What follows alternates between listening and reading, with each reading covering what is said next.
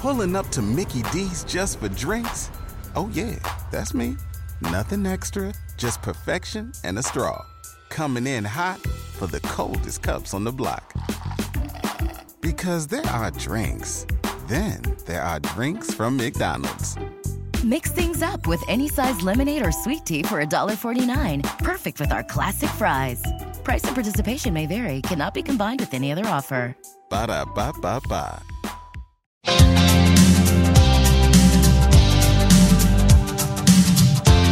You're listening to Nakedly Examined Music, a podcast about songs and songwriters. My name is Mark Linsenmeyer. My guest for episode 122 is Jack Hughes, best known for his 5 albums in the 80s with Wang Chung, a partnership with Nick Feldman. We're right now hearing his first big hit, Dance Hall Days, from their second album, 1983's Points on the Curve. And if you were conscious in the 80s, I'm sure you know their later singles, Everybody Have Fun Tonight and Let's Go. So that band broke up in 1990 initially. He did some production. He did an album called Strictly Inc. with Tony Banks from Genesis. And as we'll hear, eventually he stumbled into jazz with a band called The Quartet. Later, Jack Hughes and The Quartet. So they've had 5 releases, and Wang Chung has reformed for 2 more albums and an EP. And he's right now celebrating the release of his first actual solo album.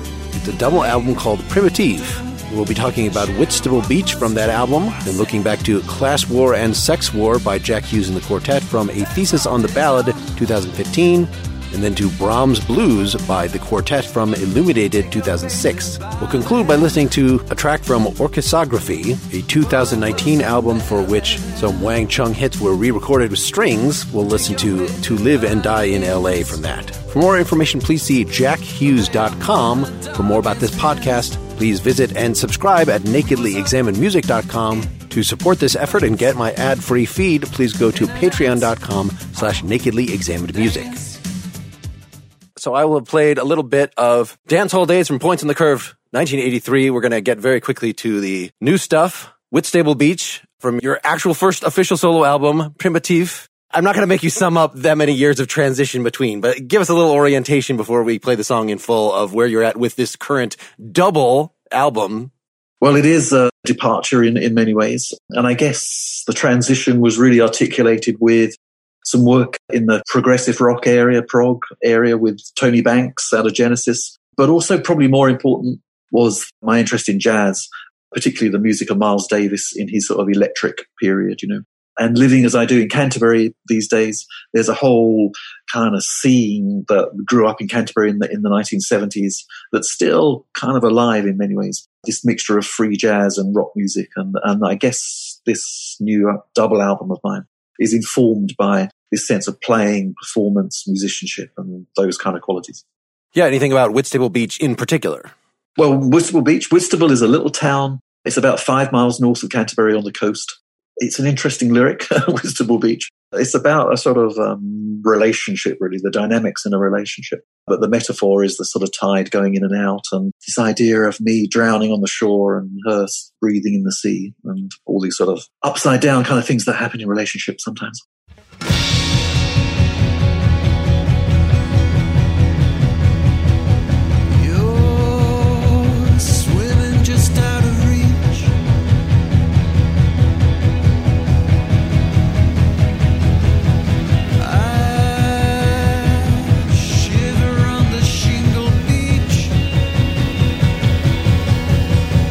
Wave that breaks floats you a little further from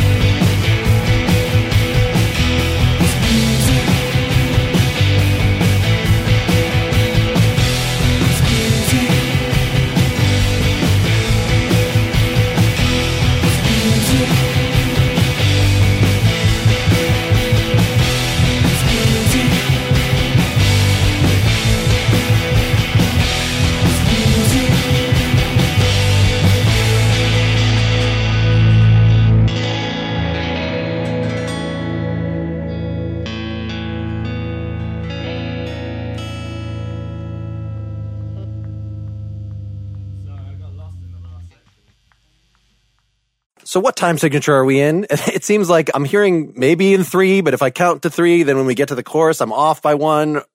For me, there is no time signature in the front section. It's just this pulse, gang, gang, gang, gang, gang, gang, gang. When I recorded it, I recorded a lot of the songs just with an acoustic guitar and voice to begin with. So I had a click going, but with no sense of 4/4 or anything. And I just sang freely over the top of it and then sort of added drums to that. And then when it does go into time, it's funny, with the band rehearsing it, they're kind of like, oh, we thought it would be like in 4, but actually it's in 6/4, all of that section.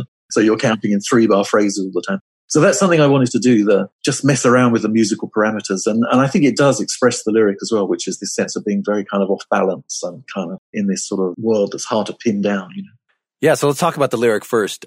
So obviously a lot of sea imagery.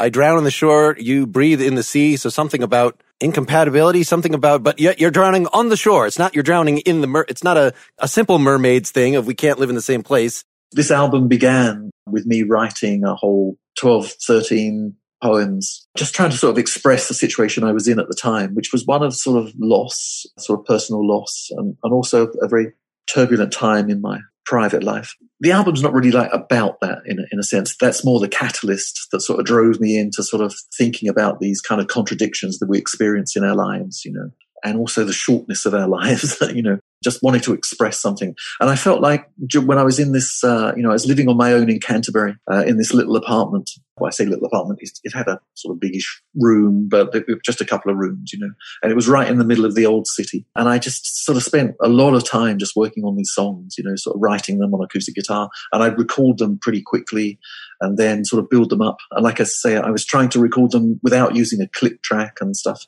I mean, I didn't have a plan, but initially I thought it would be kind of quite a stripped down sort of acoustic guitar oriented record. But as things progressed, I sort of adapted things, brought in more instruments, and after a while started working with some other players here in Canterbury. And it gradually sort of developed into this kind of quite big sound, And Whitstable Beach, of course, is very much a sort of rock band thing. And that just sort of evolved in my thinking, Even though I was working on the album on my own, I had a very distinct sense of what the drummer should sound like and how he would play and the sort of fills he would do. And I feel like the drumming is very consistent across the whole album in terms of the personality of the player. I keep expecting, since you've set up this tension throughout the whole, it even exists through the chorus. Do you consider I drown on the shore, you breathe in the sea, that is the chorus, even though that's not the big release point? Or is that just sort of a B section of the verse?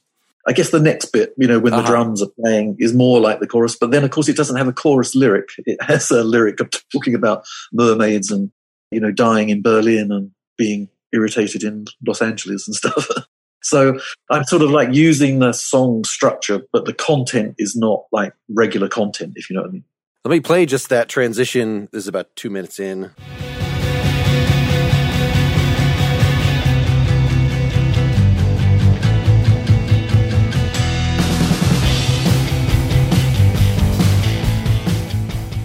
We've got waves and waves, and I keep expecting them to actually crash. But they don't. They just slow down a little bit.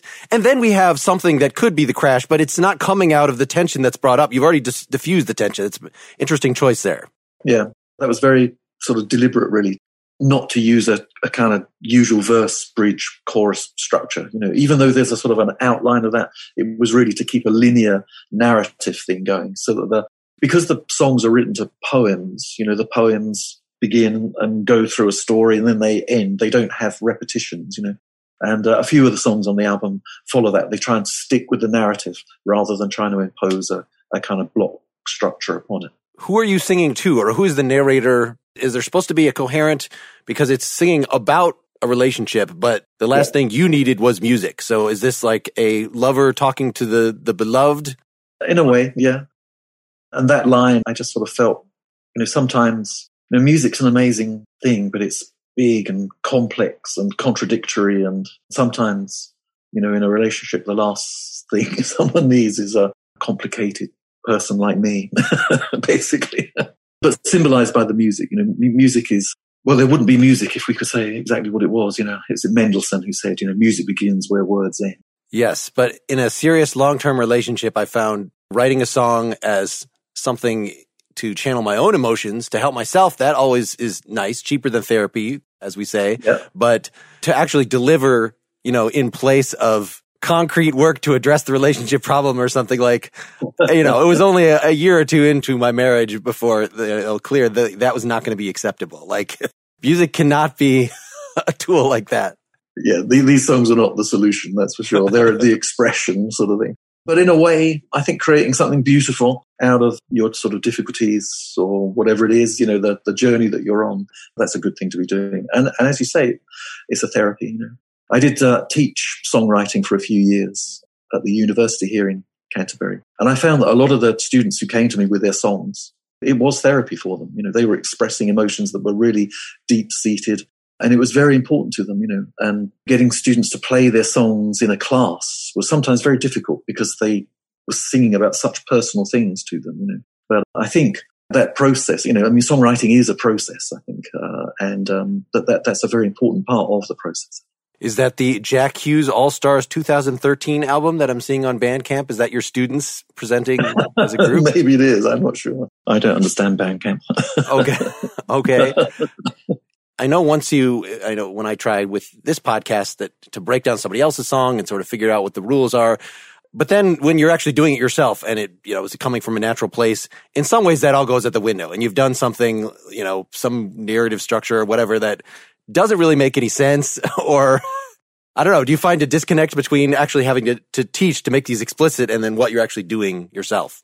Not so much a disconnect, but they're different bits of my brain, if you like. One of the things that appealed to me about teaching was it was like, why do I love Strawberry Fields Forever? What is it about that song that's incredible? Why do I love Lana Del Rey's video games?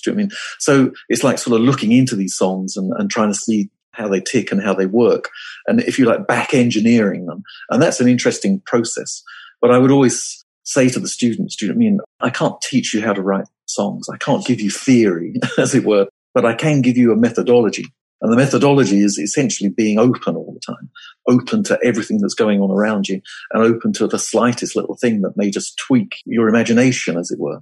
But for me, the creative process, like with Whitstable Beach, I didn't sit down and think, I'm going to have this section with no time signature and now I'm going to have this section in 6/4. It didn't even occur to me that the tune was in 6/4 when I was recording it. I just played it. And then when you look at it, writing up the parts for the rehearsals, I was like, God, this is so complicated to write. It's very kind of liquid in a way, in the way that it functions. Yes, I think liquid is a great word. You had poems first, but then I can imagine this guitar progression. Were the two created independently? Let me ask that, because this sounds like something, that just kind of comes out of your hand when you're messing around with the guitar. That not necessarily, did you already have the words in your head at that point when you're doing that? Yeah, I remember being in somebody else's house actually and just sitting with my guitar, and I came up with that first chord, which is like an F sharp over E, and I came up with that sort of melody, that particular pitch against that particular slightly complex chord, and I recorded it on my iPhone. And then later on, when I was working on the lyric, which was sort of evolving, I remember playing that bit of stuff from my iPhone and trying out the lyric, and then I started adapting the lyric to the rhythm that I wanted out of the music, if you see what I mean. And then I think the chorus ideas, the poem came first. But when I say the chorus, I'm talking about this section with the drums in 6/4. The reason why those bits are so kind of, like when you try and learn them, they're completely just talking, as it were, what I'd written, is because it's led by the poem and not by the music. You nicely have a live performance of this up on your Bandcamp page, so I can sort of see what is this.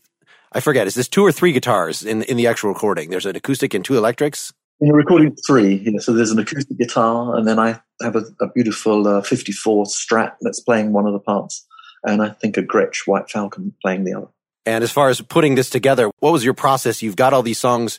Are you sending the demos out first? Are you teaching them in the studio? Initially, I sort of did everything myself, and I did a sort of mock-up of the drum part, using some samples, pretty good samples, actually. So the drums always had this quite sort of a robust kind of sound to them.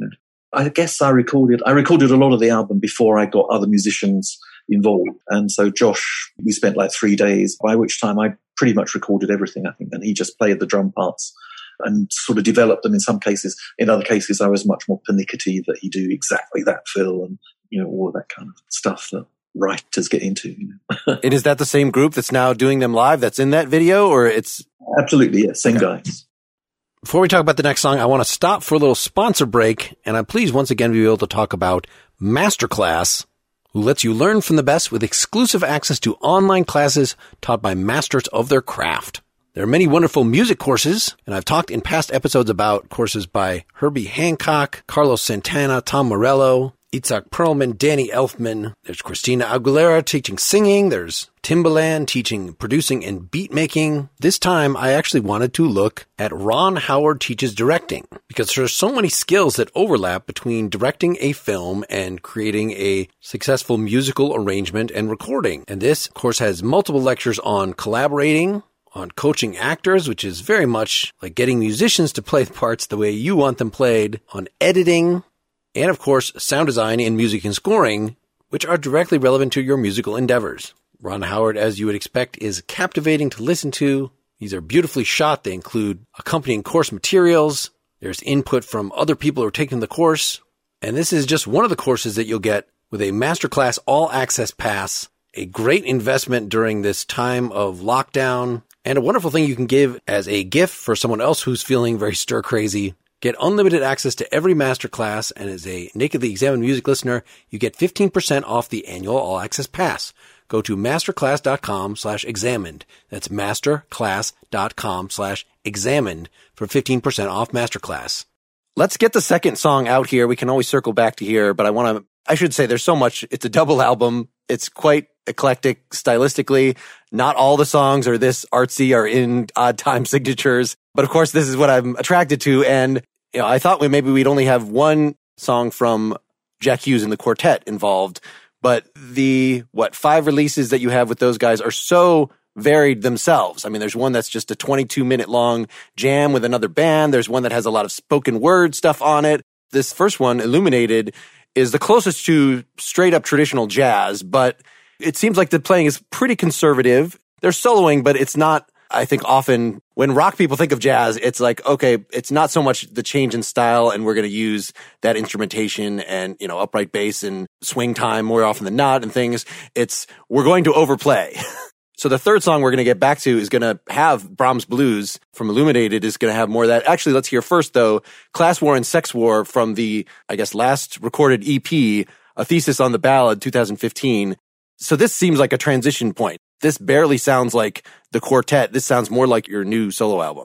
The context for 3 of the albums, the ones with spoken word or poetry on them anyway. Let's take Thesis on the Ballad. So Kelvin Corcoran is a poet. He's a published poet. Fantastic guy. And I went to a reading of his in Canterbury. Was kind of blown away by what he did. And we ended up having a chat and I talked to him about what I did. And he sent me a book of poems and sort of said, well, maybe you could do something with one of these. And they lied around on my piano for months. And then one day I just sort of picked them up and it sort of fell open at this set of 6 poems called A Thesis on the Ballad. And I wrote all 6 songs, all 6 settings in a couple of hours on this afternoon, So again, it was this thing where suddenly something clicks in me and the music just starts coming out. You know what I mean? And I'm not really controlling it too much. But you're right that this was a sort of sense where I was writing songs. And even though the structures are pretty unconventional, the thing was, the voice is the focus and telling a story and everything else is set around the voice, For the quartet, this was quite an unusual venture.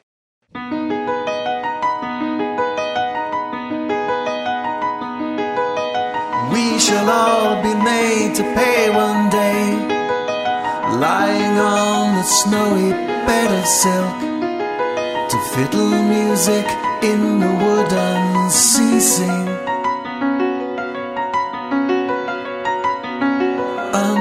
unceasing. Red and grinning little Musgrave returns arm in arm with Lambkin, a blood dark night. Away, boys, away to Ireland and the Hebrides.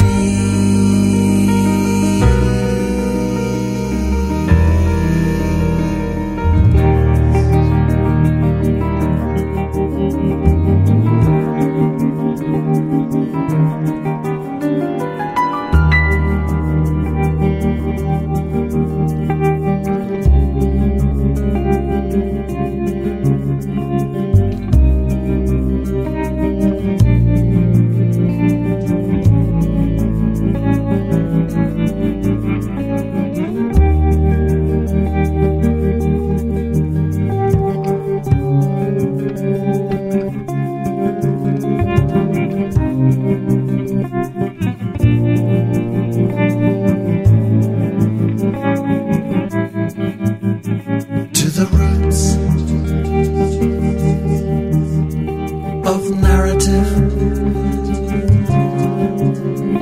in rock, ice, and fire. Before the sagas of riches crash, with a mind by and large at zero.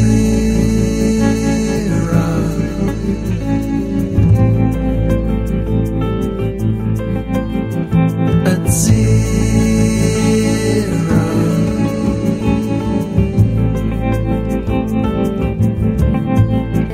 At zero.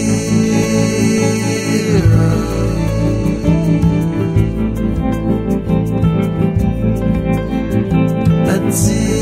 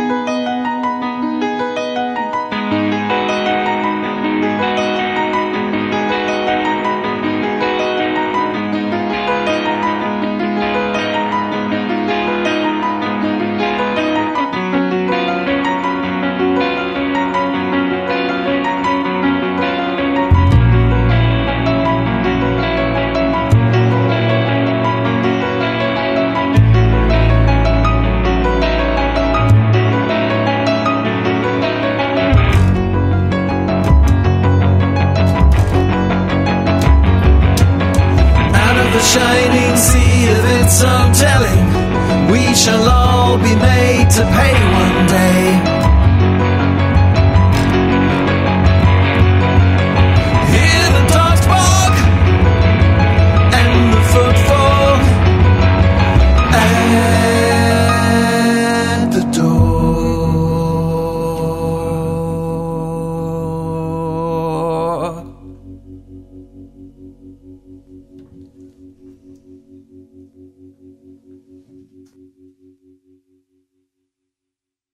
I take it with some of the other quartet stuff, it might have been more of a normal, here's the chords, everybody do their own part. But this sounds like you wrote the piano part and delivered it to him, you know. Yeah, he's furiously sight reading that part. Yeah. Oh, okay. So you're still using the jazz approach of this is first take and you're all playing together? Oh, yeah. Okay. No, it was very much done like that, yeah. It was a little surprising to hear, you know, we shall all be made to pay one day, lying on the snowy bed of silk, to fiddle music in the wood unceasing. Like, I didn't hear that coming out of your voice. So that's comforting in a way to know that this is a pre-existent piece of poetry. Yeah. So again, a kind of a weird structure here that you've got, you know, this beginning that's structured around that piano part. And then you have halfway through the song, it switches to this finger picking guitar thing. I was thinking Pink Floyd's Brain Damage, something like that, you know, but it's more, it's not that you're taking that. It's just that there's a common folk source material, except that you're playing it with this on electric with a lot of tremolo.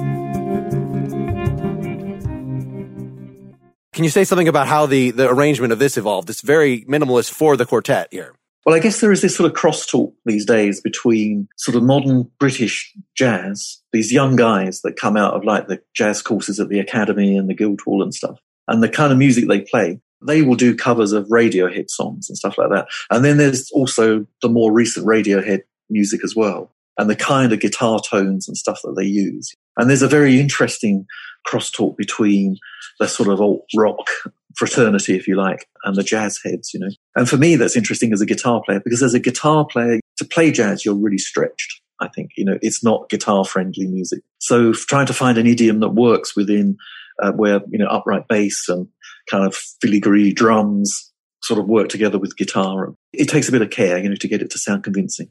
Well, in this, I mean, the only thing that makes it sound really definitely like the quartet is, so it's Leon Donen on the bass, the upright, I assume, or is it electric fretless?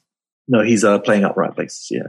But the piano part, I mean, this could come straight from the Tony Banks songbook. Like this tonality that you're playing, as it progresses through, do you even know what the scales are? Like, oh, of course, that's the Phrygian scale going up or what? Okay. No, I never learned all that stuff, even when I was at university. I kind of just couldn't think about stuff like that. I can hear it. Do you mean I can hear there's a tonality that I want to have everything working in that tonality, but I never try and name it. I think that sort of takes the joy out of it in a way. And then a bit into the verse that it's not just all straight up, that you're actually, it's not just scales, it's you're skipping back down, that there's a little bit of added complexity to that. Absolutely, yeah. Where was your brain when you're doing that? What was determining? Interesting question, but it's all very intuitive, do you know what I mean? And all very much based. I guess, again, having the poem right there, do you know what I mean? Like you say, the poem's got this slightly strange, as all of the poems have this slightly strange reference to a sort of folk poetry, I suppose, almost like a sort of medieval, a sort of romance of 14th, 15th century love poems or something like that, which is one of the things that appealed to me about it. And so I'm flirting a bit with this sort of folk styling, but also with a much more advanced kind of harmonic thing, But the way that this melody works, I think you could probably reharmonize it and turn it into like a song by Fairport Convention or something like that. Yeah, let me play in particular a spot, Away Boys, Away to Ireland in the Hebrides. Away boys, away to Ireland and the Hebrides.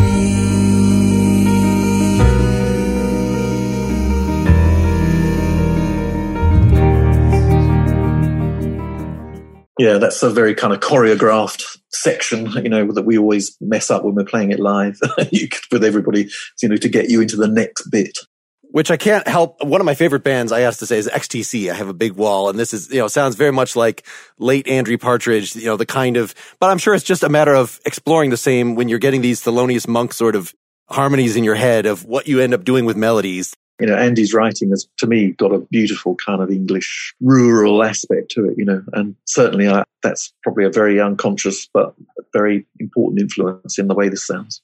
I mean, when you're writing a melody like that, is that, again, are those harmonies in your head, or because you're writing the piano down on a sheet in front of you as you come up with these lines, are you also doing that with the vocal and then singing it, or is it still the natural singing instinct? What I seem to remember when I wrote this song, because like I said, I wrote all 6 songs very quickly. And I think I wrote on the poem itself sort of thing, I wrote like piano arpeggios. So I knew it had to be this sort of thing, do you know what I mean? And I knew there had to be a transition, and then it needed to get into this much more calm guitar-based thing, sort of more minimalist kind of texture. And I sort of filled in the notes a bit later, I think. And that melody, I kind of improvised it a bunch of times, and it eventually ended up as what it is on the recording, you know. But it took me a while to actually nail that one down. I mean, I understand with that Away to Ireland, you're being Elton John essentially here. You have the Bernie Taupin lyrics in front of you, and you're coming up with something out of your heart here. I understand with the soaring part, but what made you think, oh, I need a calm part now for To the Roots of Narrative in Rock, Ice, and Fire before the saga of riches crashed where the mind might lodge at zero? Like, I'm not sure what tone that's supposed to be. Yeah, I just got this sort of sense of a sort of northern sea landscape kind of thing, you know. But I think that line where the mind might rest at zero, and I kind of love that word zero. And I just keep repeating that, you know, zero, and it kind of fades out with the guitar arpeggio kind of swirling into the delays and the tremolo effect and stuff. That just sort of evolved. When you're thinking about working with jazz musicians, you need to build in an area where people can not exactly improvise, but where it's not clear where you're going to end, you know, so that it just gets extended. And that was one of those sections. You've got a little shaker in here, but you even resist at the end of the song. It seems like, you know, there's some energy there.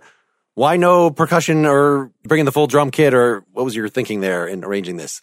It didn't feel right somehow in a lot of the other, I mean, that's the second song. An Expanse of Water. Exactly right. So that's got me playing the sort of suitcases as a sort of overdub. That I toyed with putting drums on. But I thought, no, I want to keep this, again, to a sort of limited selection of instruments. So it'll be piano, double bass, guitar, and voice, you know, and very light percussion, but no drums as such. So the percussion is all overdubs? Yeah. So once I put down the guitar, piano and bass stuff that we did and guide vocals, I then spent a lot of time tweaking the vocals and doing what rock people do, like taking bloody ages over the vocals basically to get them just right. I don't like that jazz thing of, I think it can work with instrumentalists, but with vocals, to me, on a recording, they have to be right. So you can't have some slightly out of tune bit. I did spend a lot of time on the vocals and then just a bit of light percussion in places just to kind of give it a little focus.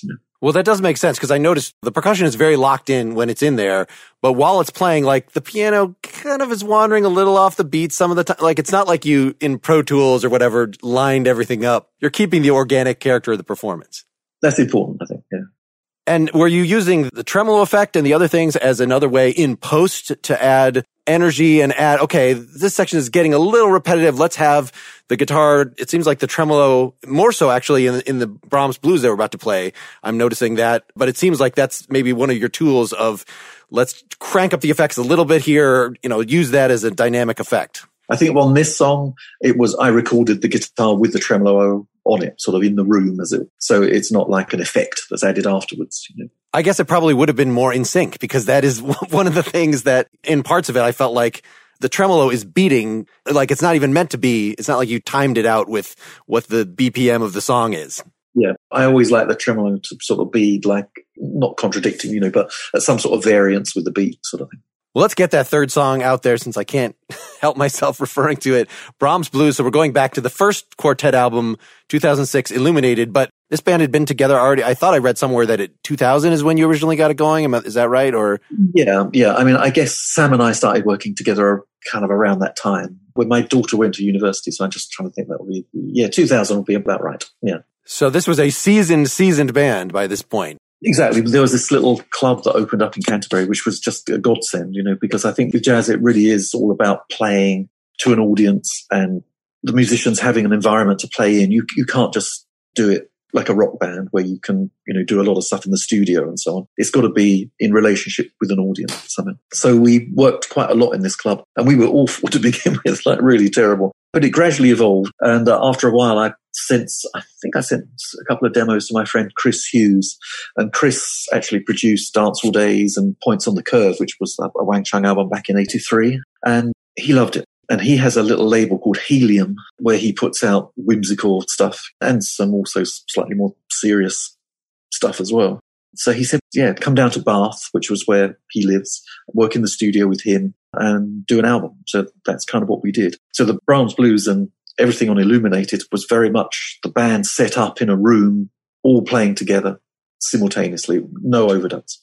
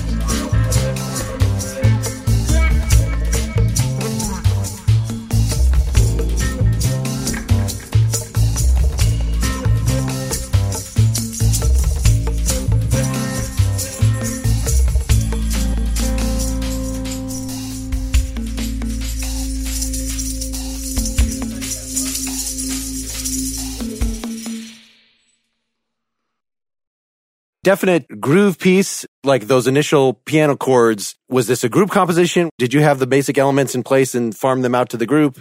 It's called Brahms Blues because it's actually based on a Brahms intermezzo. So I think it's like Opus 116, number 2.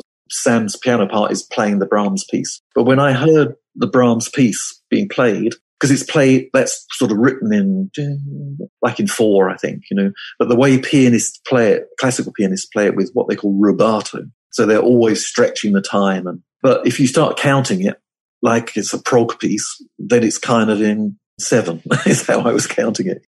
And then there's a piece by Miles Davis, which piece is, I think it's on Big Fun, which has basically got this sort of like loop type feel in the drums.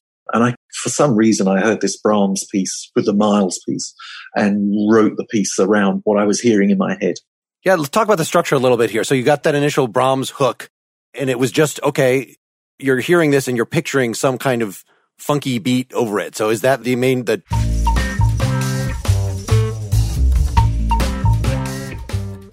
the bass line basically that you're doubling for part of it? The bass line sort of just got invented.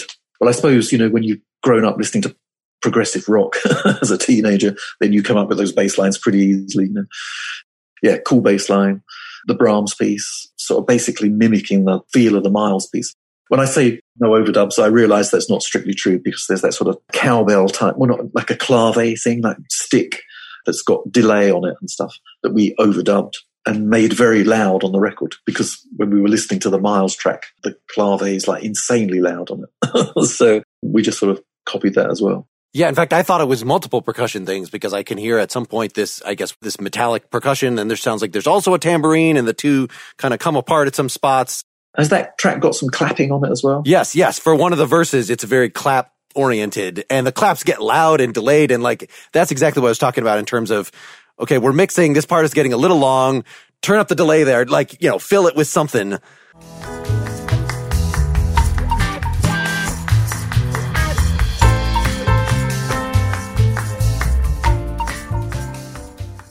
Absolutely. Well, that was, again, Chris and I listening to these Miles tracks and just kind of thinking like, God, what's going on here? Do you know what I mean? With their, obviously Tia Machero would push things up in the mix and, because they're like 16, 17-minute tracks and stuff, So, yeah, you are looking to emphasize certain things and bring out certain colors. So that's all part of it. So that Big Fun is one of the ones following On the Corner, right? This is one of the 70s ones?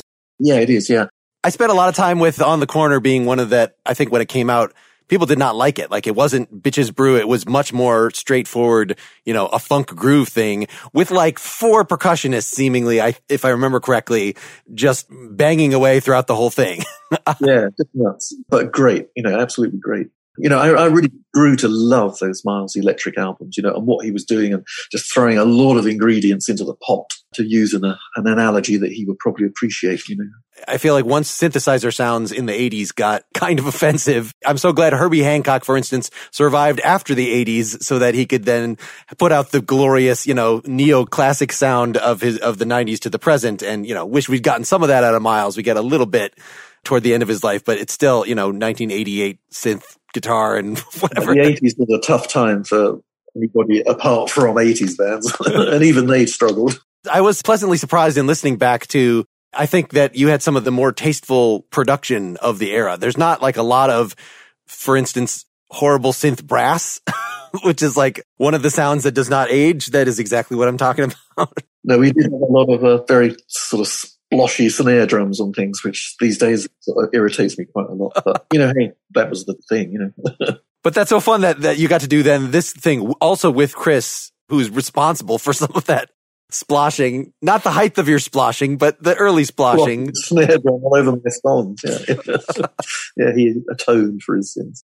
So I was wondering about when I hear something like To Live and Die in LA soundtrack, and some of that is straight instrumental, you often think of it's the producer, it's Chris Hughes or whoever who's responsible for the actual programming. Maybe you even have like 4 different programmers listed in the credits. But if you're doing instrumentals and it's still credited to you, was it you, using your composition stuff behind the keyboard, actually programming that mess back in the day? Yeah, To Live and Die in LA was all me and Mick. We had no producer for that album. We had an great engineer called David Motion, who got some great sounds, that very kind of chunky bass sound. And he made the Lindrum that we were using, sound very kind of real. And the drums on that record sound great, I think. But the programming was all me and Nick. Well, I wanted to make sure to throw something like Brahms Blues into here to show off your guitar soloing. And, people probably do not expect that.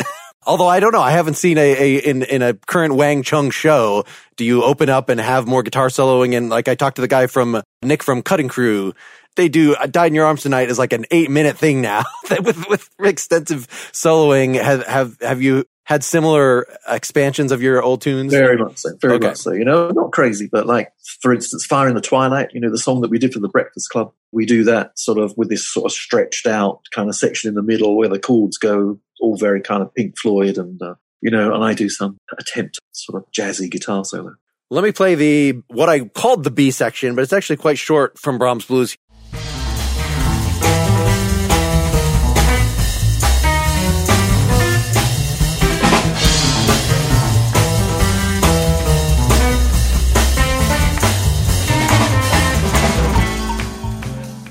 Yeah, so this ends up just being a fairly short turnaround. This is less than 30 seconds, and then it comes out in a very important part of the song later as a reprise, but with this extended sort of giant stepsy, I don't know, kind of long melody. Do you want to say, how did this exist compared to the rest of it? I guess it was just a sense of wanting a transition, so that it didn't just become the drum loop and the Brahms thing. Do you know what I mean? That sort of yeah, I'm not quite sure where I was getting that from. Sort of King Crimson or something. I don't know. It's yes, that sort of thing. Do you know what I mean? Where it's sort of heavy guitars and again it just goes into a straight 4 for a while. But obviously the phrasing is across the beat and stuff. I just wanted this sort of like a bit of a release of the tension actually, because the Brahms Blues again is one of these tracks that just the rhythm just sort of like hangs in the air. Do you know what I mean? It's not like progressing all the time. So this was a way of kind of shifting a bit of ground and moving a bit of air. Well, just by calling it blues, you're sort of highlighting that there is a transition. It's not just, funk. It's not on the corner, which really is, I think, one chord for 20 minutes, that it's progressing, but it's slowly progressing. And so that you have these end points of the dun, dun, dun, dun, which has a strangely like repeats then a measure later. Like, and sometimes you're not all doing it together. Yeah. Was some of that just the vagaries of the performance, or was that actually all planned? I think it was planned, actually, yeah. And I started doing that a lot on the new solo album, so Wistful Beach, to go back to that, the transitions out of the bit with no time signature into the 6/4 sections are very hard to count. And I deliberately made it like that so that it always comes in where you don't expect it. And I kind of like that especially on recordings where you're going to listen to it hopefully a few times, so that it's always just a surprise. Well, speaking of unexpected, so yes, this part at 5:41. Let me just play a little bit of that to remind folks.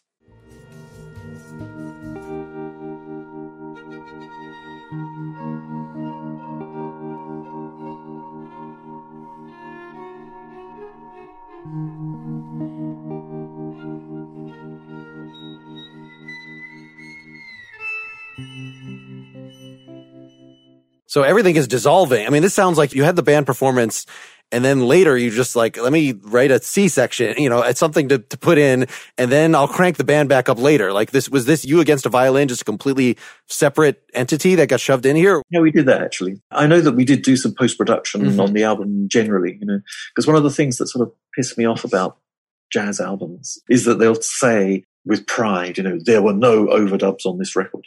It's like, well, why not? Do you know what I mean? It's like, it's more interesting. There was nothing you could have improved. You really like every single note, and that was maximally interesting. Yeah, we were most definitely interested in putting overdubs on it. I think there is this sort of slightly sort of holier than thou sense about some jazz recordings. Recordings for me are like making movies. Do you know what I mean? It's not like the theatre where it's all performance and you get one shot and you have to get it right. It's like making a movie. So you light it and you set the scene and you keep doing it until you get it how you want it. This violin player, this is not just your pianist switching to violin or something. No, we had a violinist there. Because again, I was working with a guy called Raven, who was in this band, Siddhartha, Raven Bush. And he sort of did some work with us in Canterbury. And for some reason, he couldn't do the session. So we used another guy who was based down in Bath. But yeah, the violin, I guess I was sort of quite influenced in my thinking with the Mahavishnu Orchestra and the way McLaughlin would solo with that violin sound. I don't know. Your song's only 8.5 minutes long. If you're going to push to be like McLaughlin, you got to crank it up to 20. To close out here, we're going to introduce one of the more recent, although it's a rearrangement of an old song, Wang Chung things. Do you want to just say a little about how these different elements in your career have been balanced? You said you were teaching a while. I mean, I don't even know what you were doing in the 90s. Were you producing people at that point? Essentially, I was producing other artists, I suppose. And I also did an album with Tony Banks. Yes. Strictly Inc. Strictly Inc. Yeah, so I did that record. I prefer it actually to the Calling All Stations, the actual Genesis album. You know, it's sort of a parallel track. But yeah, that's definitely some of his best work. Yeah, it was a good album to work on, you know, and I was a huge Genesis fan when I was a kid, you know, the sort of Peter Gabriel Genesis stuff, you know, Foxtrot, Selling England by the Pound, those records were very, very important records for me. So working with Tony was overawing in the beginning, you know, and I was always sort of saying to him, you know, why don't you get because his roadies were sort of saying, you know, we've got all the old Mellotrons, all the gears in the barn, you know, we could put it in the studio and you could use that if you wanted, you know. And Tony would be like, no, we're just going to use this sampler. You know? And he was never interested in getting the old gear out of the barn, you know. And I think because for him it was just a traumatic experience having to play those instruments that had to be literally rebuilt every night in order for him to play Watcher of the Skies and stuff. So he was much happier with his nice Yamaha keyboard with Mellotron samples on it. And then at the same time as the quartet, you've got an album and a half of new Wang Chung things. Were those to sort of support the current tours, or was there actual, like, we have more creative juices that we need to exert together? Like, are you talking about like Orchestrography, the orchestral record that we did? I guess I'm still at this point talking about the Abducted from the 80s 2010 EP and the Taser 2012 LP. You know, what was the motivation behind even doing those? I guess that was Nick and I, having not worked together as Wang Chung for many years, was sort of involved in this sort of business deal around our publishing, which meant that we hung out a lot more. And he was like, well, why don't we, you know, just do some playing? And simultaneously, we got an offer to do a tour, a sort of 80s type tour in the States, which we did. And both really enjoyed it. But I got this very strong sense of, like, when you're touring, you should have something to sell and not a profit, but just so that people have got a memento of the occasion, in a sense. So we started work on this album, which essentially mopped up a whole load of songs that were lying around. And I sort of directed them in the sort of Wang Chung, what's an 80s record? It's drum machines, it's synthesizers, and it's guitars. So Taser Up is very much geared up around that sense, you know. Yeah, I just wasn't sure. You know, some bands, it's not a coincidence that when their commercial height fades, then they stop producing music, because it's sort of driven by, well, we're getting a lot of money to do this, and, you know, there's an audience expectation, and, you know, that's why, as opposed to the quartet, which is obviously purely just something that is out of your soul, that you're wanting to do this, even if nobody is going to hear this. So just balancing those two things, I guess that's just what one needs to do to keep busy in the music industry at this point. I mean, I must say, I always remember when I was a pop star, I used to go to this really amazing hair salon in Los Angeles. This is a ridiculous story, really.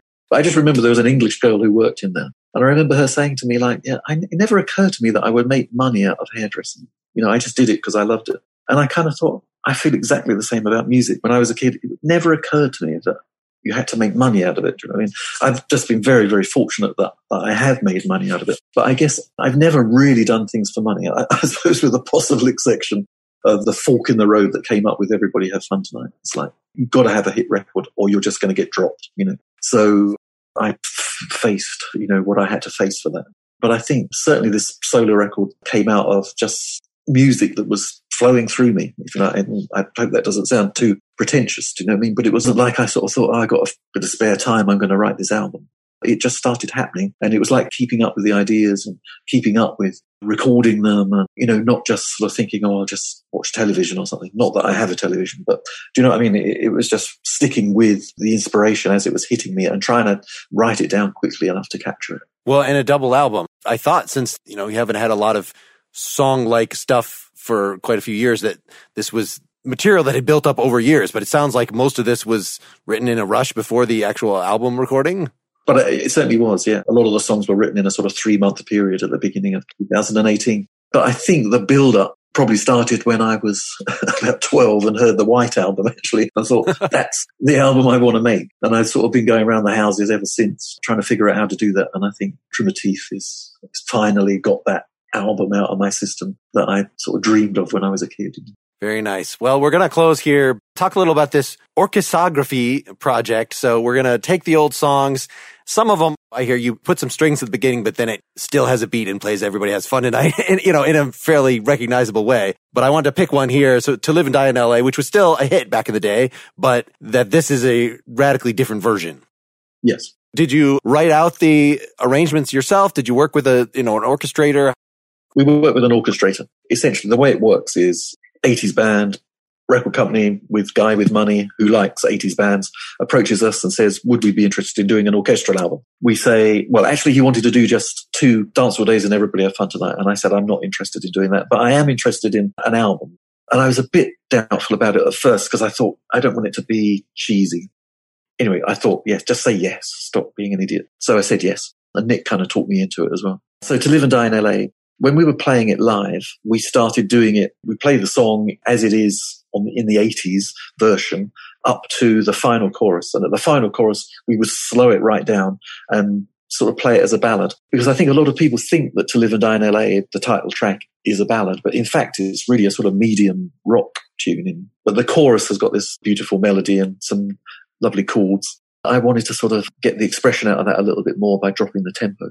So when it came to recording the orchestral version, we'd already been playing the song live in that kind of form, And I guess orchestrally, because there's that sort of but sort of little riff, which on the 80s version is a piano, it's a sort of piano overdubbed with a sort of flute type sound, a sort of emulator flute, I think it was, But I wanted to capture that in the orchestral version, and I sort of heard that, how Stravinsky or somebody like that might score it for a sort of, flutes and a bit of bass clarinet and stuff like that. So I was always trying to push the orchestrations more towards Stravinsky and away from John Williams, if you know what I mean. And I think we succeeded in that in certain tracks, like Overwhelming Feeling, I think we did a pretty good job on, And To Live and Die in LA, I would have liked to have spent a bit more time trying to really get to work as a sort of orchestral thing. But the nature of the project was we just had to get it done. We sort of flirt with it rather than achieve quite what I wanted, but it's close. Well, it's nice that you got to do like The World in Which We Live, which was already like an epic end of album tune, and amp it up more epic and put on timpani and whatever. That was cool. But again, that's another track that was like the last thing we did. And to be honest with you, it's kind of half finished, that song. We never got to sort of put on the samples and stuff that I would have liked to have done. But in a way, it's fine. With that project, it really was fast. There was a lot of pressure to get it done because the record company, they were paying for it all. So they wanted it something they could put out as quickly as possible. And I'm glad that we got it done quickly because Nick and I were very capable of taking, 2 years over something. So that took just a sort of 3 or 4 months, and it was good to do it that way. So I guess somebody had asked Paul McCartney, do you like, whipping an album out fast, not overthinking it, or do you like going in with a producer who's going to fuss over every little thing? And he's like, both is fine.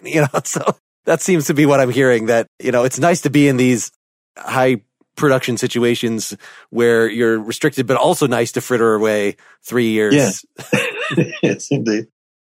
Well, I guess with like To Live and Die in LA, that album, we recorded all the soundtrack stuff in a week. So we had to work really fast on that. And I think that was good for us as well, And then, the quartet albums are usually recorded in a few days, because it's all very much performance based. Right. Recorded in a few days, but worked up over... Yeah, post-production would be, a few more days, but not a lot of time. Okay. Certainly not months. This is not gigs and gigs of rehearsal before you're getting into them, like before Illuminated. Had you played all those songs with those guys for years? A couple of years, I guess. Yeah, but it was all very much, we sort of knew how to do it. Set the mics up in the room, count it in, play it, did a few takes. I don't know whether we edited between takes, I can't remember, but I think actually we chose a take that we liked and then sort of worked on that with the overdubs. Well, thanks so much for doing this. Pleasure talking to you. It's been great. I really enjoyed talking about it in depth. All right, so here's To Live and Die in LA.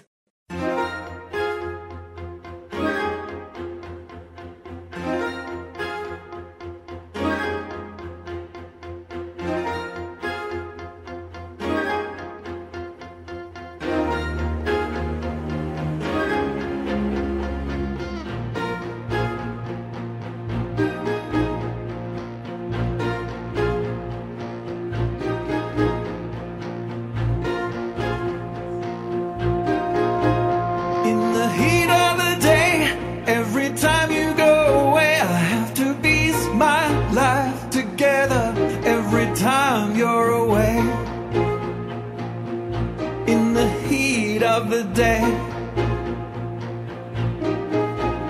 In the dark of the night, every time I turn the light, I feel that God is not in heaven. In the dark of the night, the dark of the night. I wonder why I live alone here. I wonder why we spend these nights together. Is this the room I live my life forever? I wonder why in LA, to live and die in LA. I wonder why we waste our lives here when we could run away to paradise. But I am held in some invisible vice and I can't get away. To live and die in LA.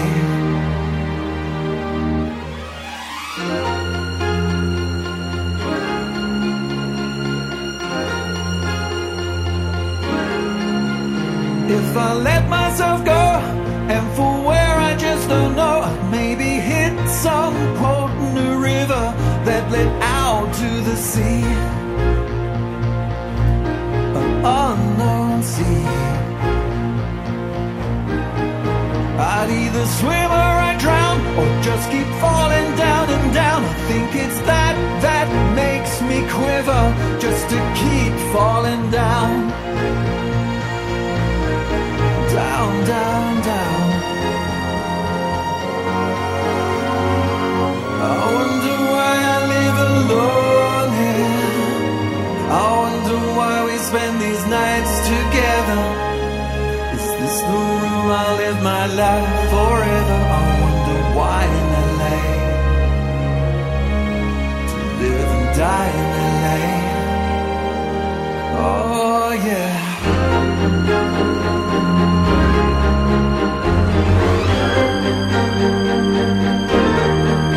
With every word that you say, I feel my freedom slip away. I feel the bars come down around me and I can't get away.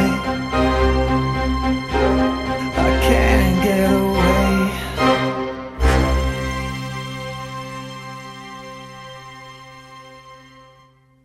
I wonder why I live alone here. I wonder why we spend these nights together. It's the room I live my life forever. I wonder why in LA, to live and die in LA. I wonder why we waste our lives here when we could run away to paradise. I am held in some invisible vice and I can't get away.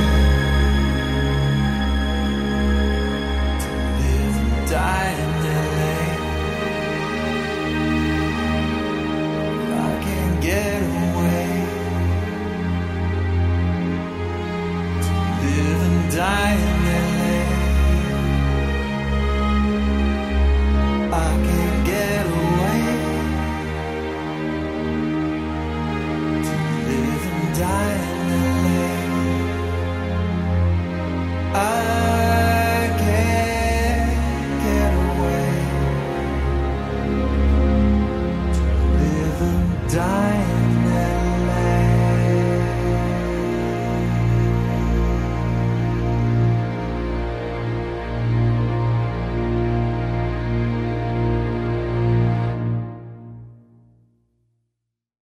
Thanks so much to Jack. You know, despite their big hit that is perhaps very much associated with 80s excess and the funny name of the band, I always liked Wang Chung. That Mosaic album that the big hits are off of is a really nice, clean, warm arrangement. And Jack has classical training, just a great sense of melody, great sense of harmony. You might want to revisit that band. And it was so good to hear to have an excuse to dive in and to show you all some of the other cool things that Jack is into. You can learn more at jackhughes.com. My next episode will be with Rick Kemp, who will be the second member of Steel Eye Span that I'll have on the show. Steel Eye Span does rocked up versions of traditional English texts, but we'll be talking about his originals, some folky stuff. He's a very McCartney-esque melodic bass player. And looking forward to a few episodes, I most recently got to talk to Jim Petervik, who has written more hit songs than anybody I've ever had on this podcast, including Eye of the Tiger, Vehicle, which you might not recognize that name, but you definitely know the song if you want to look it up, by Ides of March. He's written with Brian Wilson, with 38 Special. You can get all of these episodes, of course, at nakedlyexaminedmusic.com.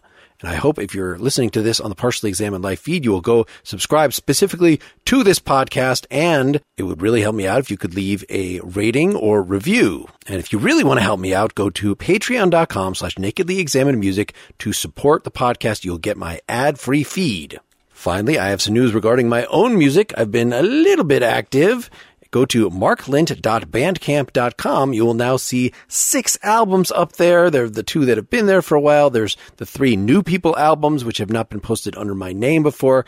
And I newly put together one of songs from the 90s up to about 2015 called The Cheese Stands Alone. Again, that's marklint.bandcamp.com. It's a lot of fun. I think you will probably enjoy it. But mostly, I hope you keep on musicking. Until next time, this is Mark Linsenmeyer signing off.